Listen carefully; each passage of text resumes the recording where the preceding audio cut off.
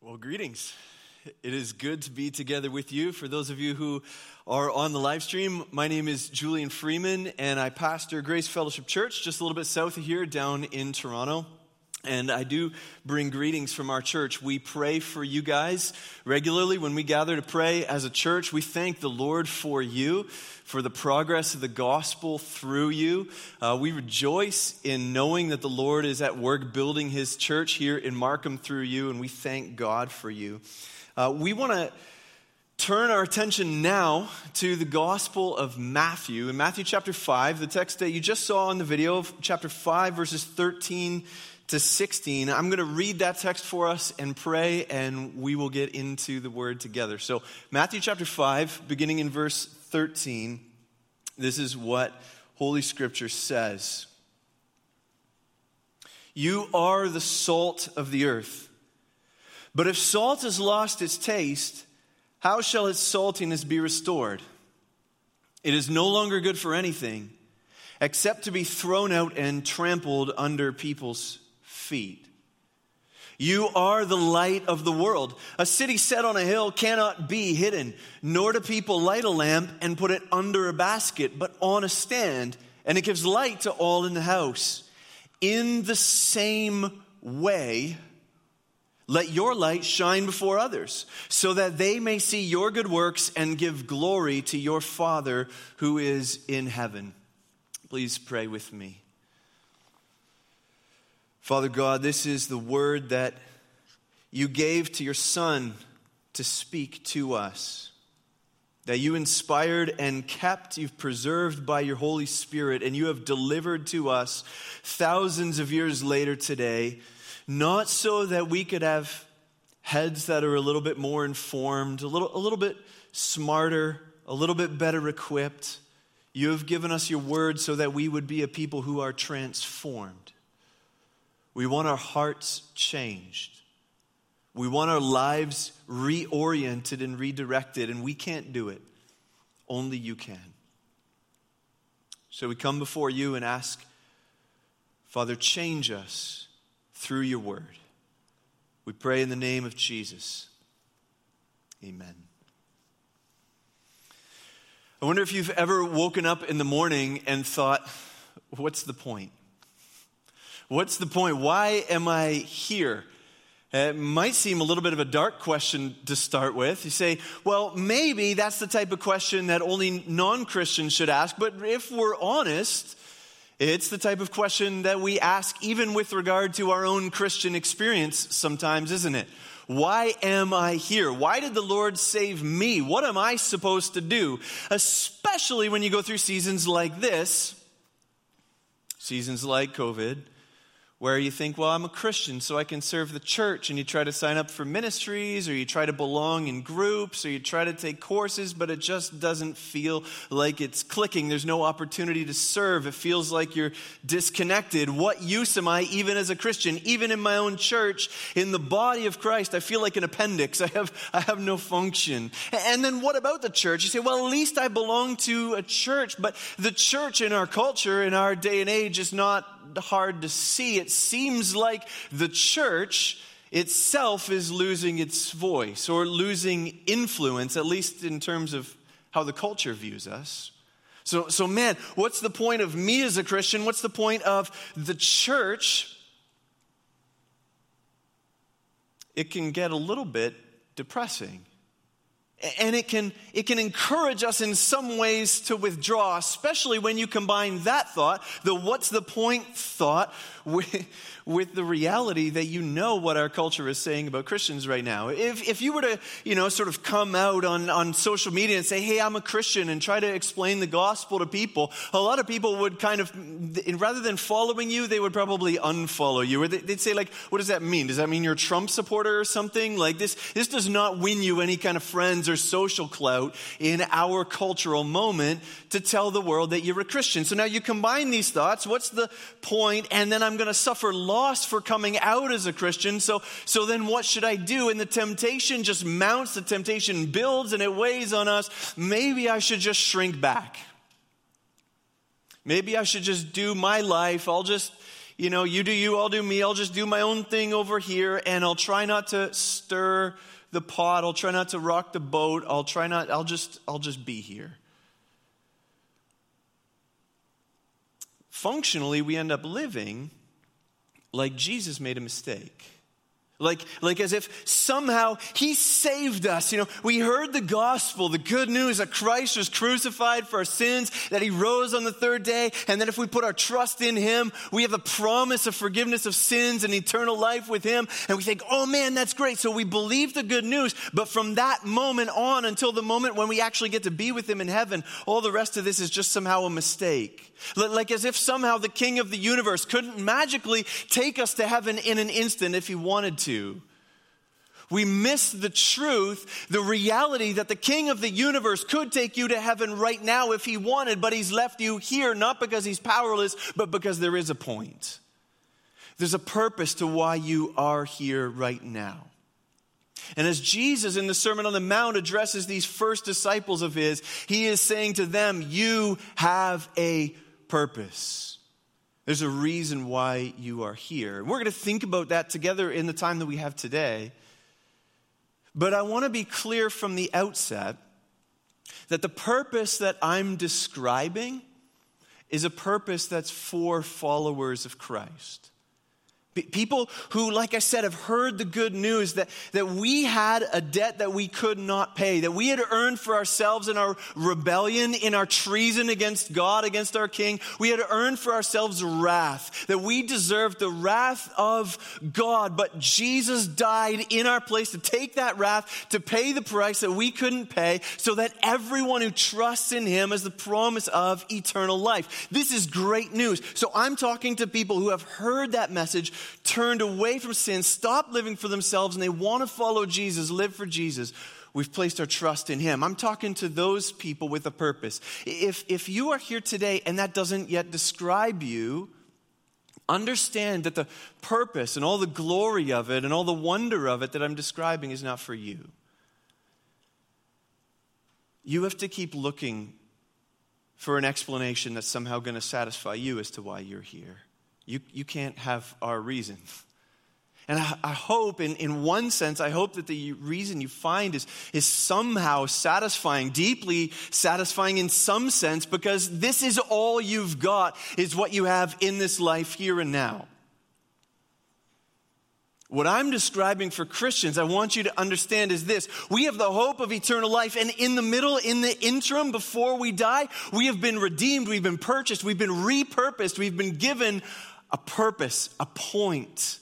So if you're not yet a follower of Jesus, I want you to listen in, because I want you to understand that your life too could have meaningful purpose and a mission from God himself. This, if we understand it, what Jesus is laying out for us, changes everything. Why does our King still have us here? Here's the first way we answer that from this text. Your King has you here.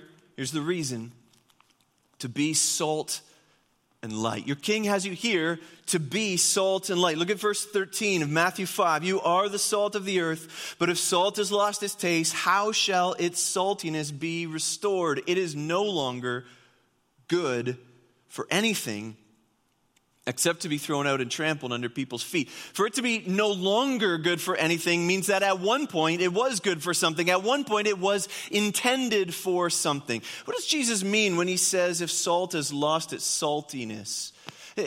I'm not scientifically inclined. I dropped science the exact second I was allowed to in high school. But I read somewhere that salt is a stable compound, which apparently means that salt can't actually lose its saltiness. But what Jesus is referring to is probably something like this. In Jesus' day, the way that they would get salt in that part of the world, it was actually drawn out of salt marshes. And if it was done wrong or used wrong, it could be diluted so that the salt, once it's diluted, no longer functions properly as salt is intended to. And when it doesn't function the way salt is intended to, it becomes as good as dirt to be thrown out and trampled on. But for it to be no longer good for what it was meant for means that it was meant for something. What was salt meant for? In Jesus' day, you remember they had no refrigerators, no way of preserving food. And Jesus is speaking in the region of Galilee. He's speaking to a group that, and many of them would have themselves been fishermen, and they would have primarily used salt for this type of purpose. If you want food to not decay, particularly your fish, if you want them to not start rotting before you get them to market, the way you do it is you can take salt and you can rub it into the meat. And as you apply the salt to the meat, it slows the decay of the meat. So when Jesus says, I'm leaving you here as salt, one important piece of background information you need to understand, if the image is to work, is this. Jesus is saying, I'm leaving you in a world that is decaying. I am leaving you in a world that is prone to putrefaction. This is the reality. It is going to rot. This is the world that I'm leaving you, but I am leaving you in this world as salt to slow the decay of a world without hope apart from you. And it's great. I love how down to earth Jesus is as he gives these types of illustrations. I mean, you can picture this, right? Any one of us can picture this. Every one of us has had that experience at some moment in our lives where we've like opened the fridge and it's like, oh, there is something has been in there a little too long. Or you go to pick up a fruit off the counter and it's been there a little bit too, it's squishy or something's growing on it, you know? And next time that happens and you look at it and it's squishy or it's growing something, just remember this is a picture of what sin does. This is a picture of what the world is prone to.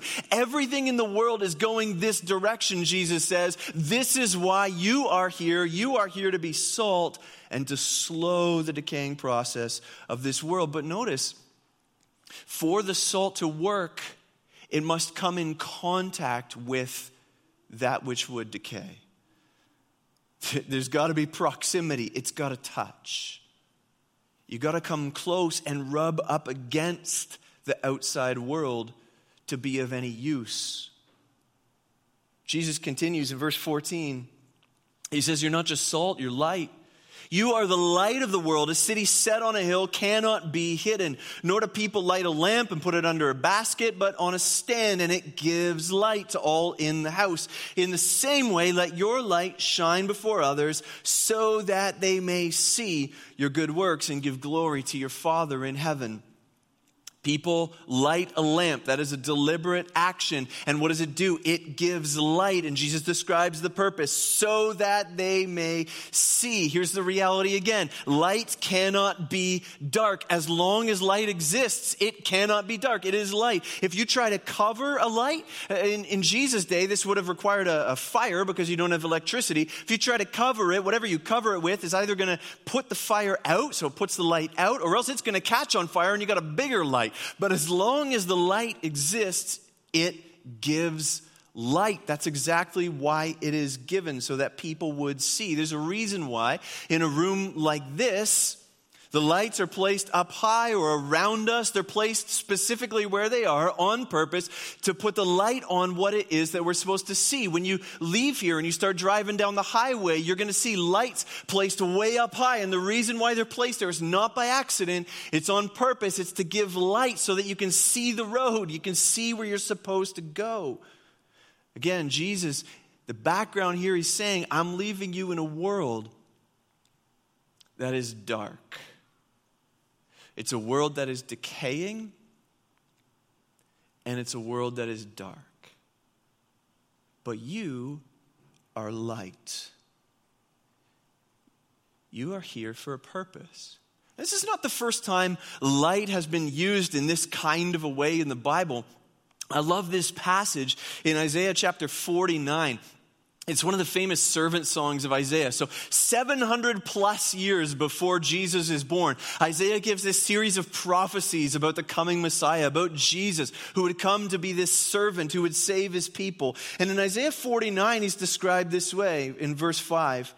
And now the Lord says, he who formed me from the womb to be his servant, to bring Jacob back to him, and that Israel might be gathered to him, for I am honored in the eyes of the Lord, and my God has become my strength. He says, it is too light a thing that you should be my servant to raise up the tribes of Jacob and to bring back the preserved of Israel. It's too light a thing for you just to save the nation of Israel, my covenant people in that old covenant. But he says this, I will make you a light for the nations that my salvation may reach to the end of the earth. Here's the promise. Jesus himself is going to be the light that shines to all nations by which all people can be saved. But there's this remarkable turn as Jesus begins his ministry. He says, not only am I the light, but you, my people, my disciples, the one who are following after me, you will be my lights now to the ends of the earth. To go and make disciples of every nation. So that the Apostle Paul in Ephesians 5 and verse 8 says this, at one time, you were darkness. That's what you were. You were a part of this world that is prone to darkness, that dwells in darkness, that lives in darkness. You were darkness. But now, in Christ, if you've trusted in him, you're this new creation. But now you are light in the Lord. So walk as children of the light. We are here to exist as light, shining in the darkness of this world. Light in scriptures is symbolic of revelation, of truth, of justice. God wants all people to be saved and to come to a knowledge of the truth, Paul says to Timothy. It's by coming to see the light of truth that other people will be saved, that the ends of the earth will be saved. Now, it's important to stop and kind of process this for a minute, because some of us hear this and we think, okay, I would like to be salt or light. I would like to be salt in the sense that, I can live my life and I can try to walk in obedience, and I'm going to try to be a good neighbor, a good employee, a good boss. I'm going to try to be a good citizen, good husband, good wife, good son, good daughter, whatever. I'm going to try to do that and be good and live obediently to scriptures. But I'm not a light kind of person. I don't have all the answers to people's questions. I don't know how to explain the gospel. I won't do the talking. I'll just do the living. And then there's other ones of us that are like, no, I'm a light person. So my life may be in shambles, and actually my life kind of looks like a disaster, like darkness and decay, but I know all the answers, so I'm going to tell everyone around me all the things that they need to know. And we try to function as light without being salt. But Jesus says you are salt and light. Now here's the catch with this as we understand this. Jesus describes the light, and he gives this parallel example of a city that's set on a hill that can't be hidden. And this is, there's a catch with this. Because a city set on a hill could be really good news for a weary wanderer who's lost. Again, you're living in a day where there's no GPSs, there's no cell phones. No one's walking around with maps or, driving down the interstate or the highway trying to find their way home. They can only see at night by the lights that are provided from the cities. If you're trying to find your way back to a city, you need the light of the city to find it. So if you're a weary wanderer trying to find your way home or find a place to sleep that night, that city set on a hill is precious. But here's the thing, it is also a beacon for those who would attack it. It invites attack as well as visitors.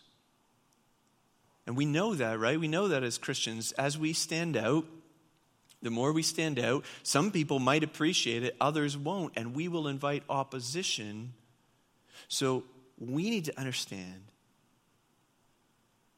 that the result of us being light is not up to us. The results are up to the one who placed us there. We're just called to be. And leave the results up to him. But if we're going to do this and we're going to face the opposition that presumably is going to come, it's worth it for us to understand more, to press in a little bit deeper. If our King has us here to be salt and light, why? Why? To what end? To what purpose? Why is he calling us to this role, this responsibility that might include suffering for us? Here is the second thing that we see in this text. Your King has you here for the good of the world and the glory of God. The good of the world and the glory of God. Okay, so imagine this. So we go back, you wake up, maybe it's Monday morning, and you wake up on Monday morning and you open your eyes and you look at the ceiling in your bedroom and you think, oh man, it's another Monday morning, and now I gotta, whether it's taking care of the kids or whether it's going back to the office or if you're working from home or whatever it is, you're getting ready for school, starting up another semester. Oh, why am I here? Here's what you can tell yourself. The King of the universe preserved me while I slept and enabled me to wake up this morning for this purpose. I exist for the good of the world and the glory of God. That is insane. That is incredible. If you knew anything about how big of a goof I am, you would think this guy exists for this purpose. How could this possibly be? This is the most noble purpose that I can imagine, and it's the one that the King of the universe has entrusted to us. You exist for the good of the world and the glory of God. But with that privilege comes this staggering responsibility, this stewardship. It's good for us to think about this together for a minute. Think about the words of Jesus. He says in verse 13, You are the salt of the earth. He doesn't say you are salt of the earth. He says you are the salt of the earth. He says you are the light of the world, which means there is no other salt for this world. There is no other light for this world. You are it. So if you think to yourself, I just want to keep my Christianity private. I want to keep my spiritual life between me and God. I want to keep it to myself and live quietly. Understand that you are leaving the world in darkness. You are leaving the world to decay. You are here for the good of the world. You know the message of salvation. And you can embody that message in the way that you live, in a way that others can see. If you don't do it, who will? You're the salt. You're the light. You're it. The world does not read the Bible. The world reads Christians. If people are going to be saved, it's going to have to be through us. And it's not just for the good of the world. It's not just the salvation of people. If for some reason you don't love people enough to think that their salvation is important, do you love God? Do you care about His glory? The one who saved you, the one who loved you, the one who has adopted you and made you His child. Would it be okay with you to get to your funeral and have people just talk about you nicely, but not say anything about the glory of God that they saw in you and through you, and praise God for what He's done in your life? Don't you want to live for the glory of God? He wants you to live in such a way that people will see your life and give glory to God. Charles Spurgeon in the 19th century commented this on this passage. He said, Christ never contemplated the production of secret Christians. That was never on His mind. From the beginning, in the Sermon on the Mount, His first public sermon in Matthew's Gospel, He is calling us to shine in the darkness. But we are in a sad state in a lot of ways in the Western world right now as Christians. We look at the world around us. We look at the society around us. It is caving in. It is falling apart. There is chaos reigning in the streets in so many ways. There is injustice. There's violence. There's misunderstanding. There is corruption. All of these things. And we look at it and we go, what are we to do? How did this happen? How did it get to this? And we act surprised, like somehow this is something new. And we try to cloister ourselves in our little Christian bubbles, and we hide our children away from the world, and we say, let's just try to keep ourselves safe because we heard there might be persecution out there. And we think the only hope for the world at this point is if God somehow shows up and does some kind of miracle. It takes God to act. Listen, God has acted. He sent you. You are the salt and the light. You are the hope for the good of this world. The salt can't complain if the meat is decaying, and the light can't complain about the darkness that surrounds it. That's why you are there. R.T. France, commenting on this passage, says, it is not enough to be different. We must be seen to be different. Not enough to be different, we have to be seen to be different. Dietrich Bonhoeffer also said this: flight into the invisible is a denial of the call. Flight into the invisible. I just want to hide. I want to shrink back. It is a denial of the call.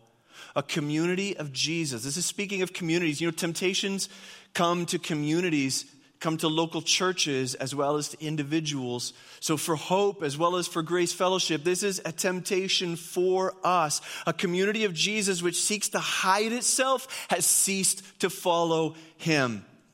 Hide yourself, you stopped following Jesus. That's heavy.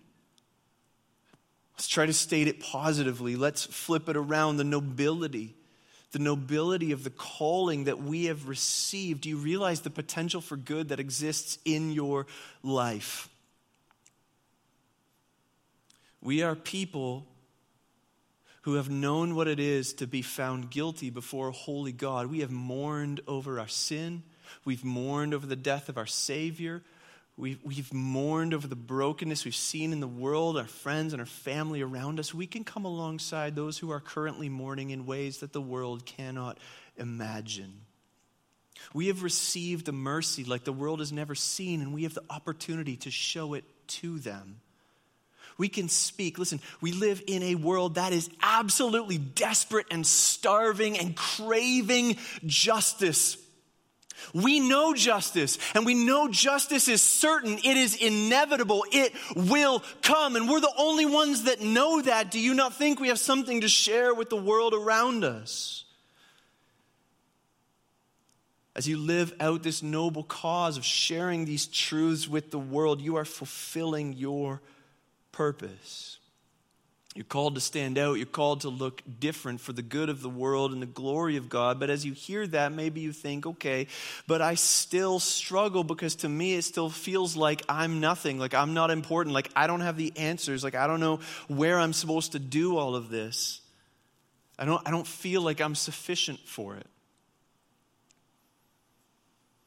A little while ago, I read Martin Luther on Genesis 1. He said this. He said, from the beginning of time, God has made a habit out of making something out of nothing. If you've read Genesis 1, you know that's true, right? God from the very beginning takes what is nothing and makes it into something. Another commentator commented on that and said, you know, our problem so much of the time is we're so consumed with being something that we're afraid to be nothing. We make ourselves unusable to God. What God's looking for is for us to acknowledge that we're nothing so that he can then make us something. So how do we do this? How do we live this out? This is the third thing that we see from this text is this: your king has you here to do what you are. And I know that's worded weird. I was emailing with George this past week, Pastor George, and he said, I think maybe your third point was a typo. And I said, I know it looks like that. I'm sorry. But I worded it that way on purpose so that it's awkward, so that I have to explain it. So here you go. We're going to explain it. What do we mean? I mean this. If you leave here today and you drive out, presumably down McCowan, you head up or you head down or wherever you go, you get on the highway or start heading into Markham, you're going to, at some point, you're going to see a billboard.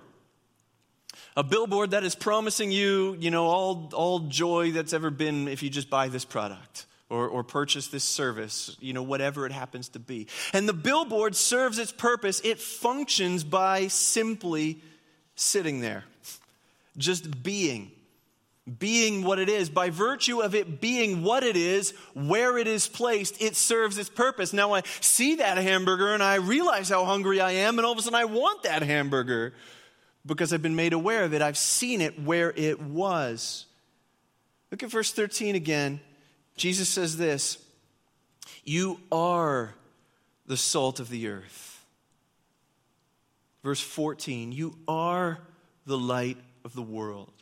You notice what Jesus does not say? Jesus does not say, work to become the salt, work to become the light, do enough good things, speak enough good things, and then you'll be saltier, and then you'll be light. He says, you already are. I've already made you that. Just be what you already are. Live out what you already are. Paul said, at one time you were darkness, but now you are light. This is what we are. We've been born of God, adopted of God, indwelt by the Spirit of God.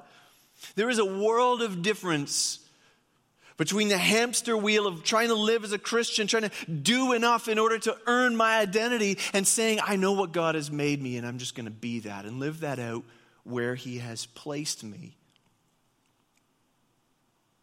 Jesus says in verse 16, in the same way, let your light shine before others. In what same way? In the same way that a light is placed deliberately and on purpose where it's placed. See, the picture again is this. You're living in a day where there's no electricity and lamps cost money. You have to get oil to burn them. And so you need to think carefully about where it is that you place that lamp, because you need it to cast as much light as possible, and you're only going to burn it where and when necessary. Jesus is saying in the same way, which means this: wherever you are is exactly where the lamp placer wanted you to be placed. In this case, it happens to be Jesus Himself. And friends, Jesus is not dumb. He didn't make a mistake when He placed you where you are. Sometimes we get so caught up on thinking about, well, I'm not a big enough light or bright enough light. There are spotlights of all kinds, street lights of all kinds, and there's those little tea lights. You buy like 100 of them for $1 at IKEA or whatever it is. And it's like, man, sometimes we just think, I want to be that light, and we're so focused on that light over there that we realize, we forget that Jesus has just called you to be a tea light, or whatever it is He's made you. Just be that. Be that where He's placed you. Think, man, what am I supposed to do?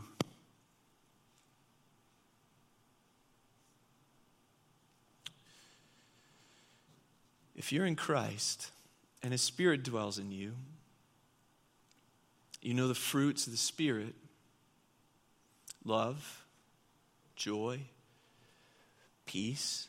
Friends, think about the news headlines you've seen this week and the world that we live in. And then think about this reality. This is the Spirit that God has made to dwell in us, that we would manifest this love, joy, peace, patience, kindness, faithfulness, gentleness, self-control. Do you think that light would shine in our culture?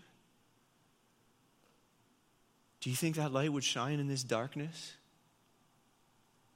What about just being present where you are? It's one thing to think about what I'm supposed to do, but where am I supposed to do it? Friends, again, you've been placed where you are on purpose. So here's one practical way I try to live this out sometimes, and sometimes it comes back to bite me because God actually uses it, and then I'm caught in these moments. But just wherever you are, if you're, when the gyms open up, if you're back at the gym, if you're on the bus, if you're, at work, sometimes it helps to just take your AirPods out. Take your earbuds out and look at someone who's created in the image of God across from you and talk to them. Just ask them how they're doing. Start a conversation. If they are created in the image and likeness of God and you're supposed to be salt and light, be salt and light to the person that's sitting across from you right now. Just be who Christ has made you to be in the place where Christ has placed you. The call of Christ your King is not to go out and become something you're not.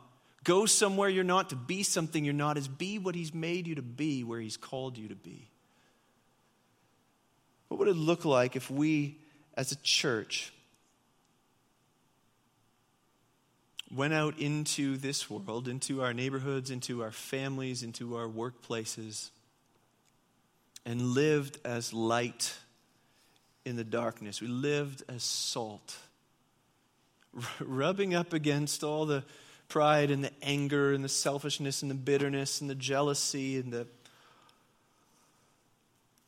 all the stuff we're seeing.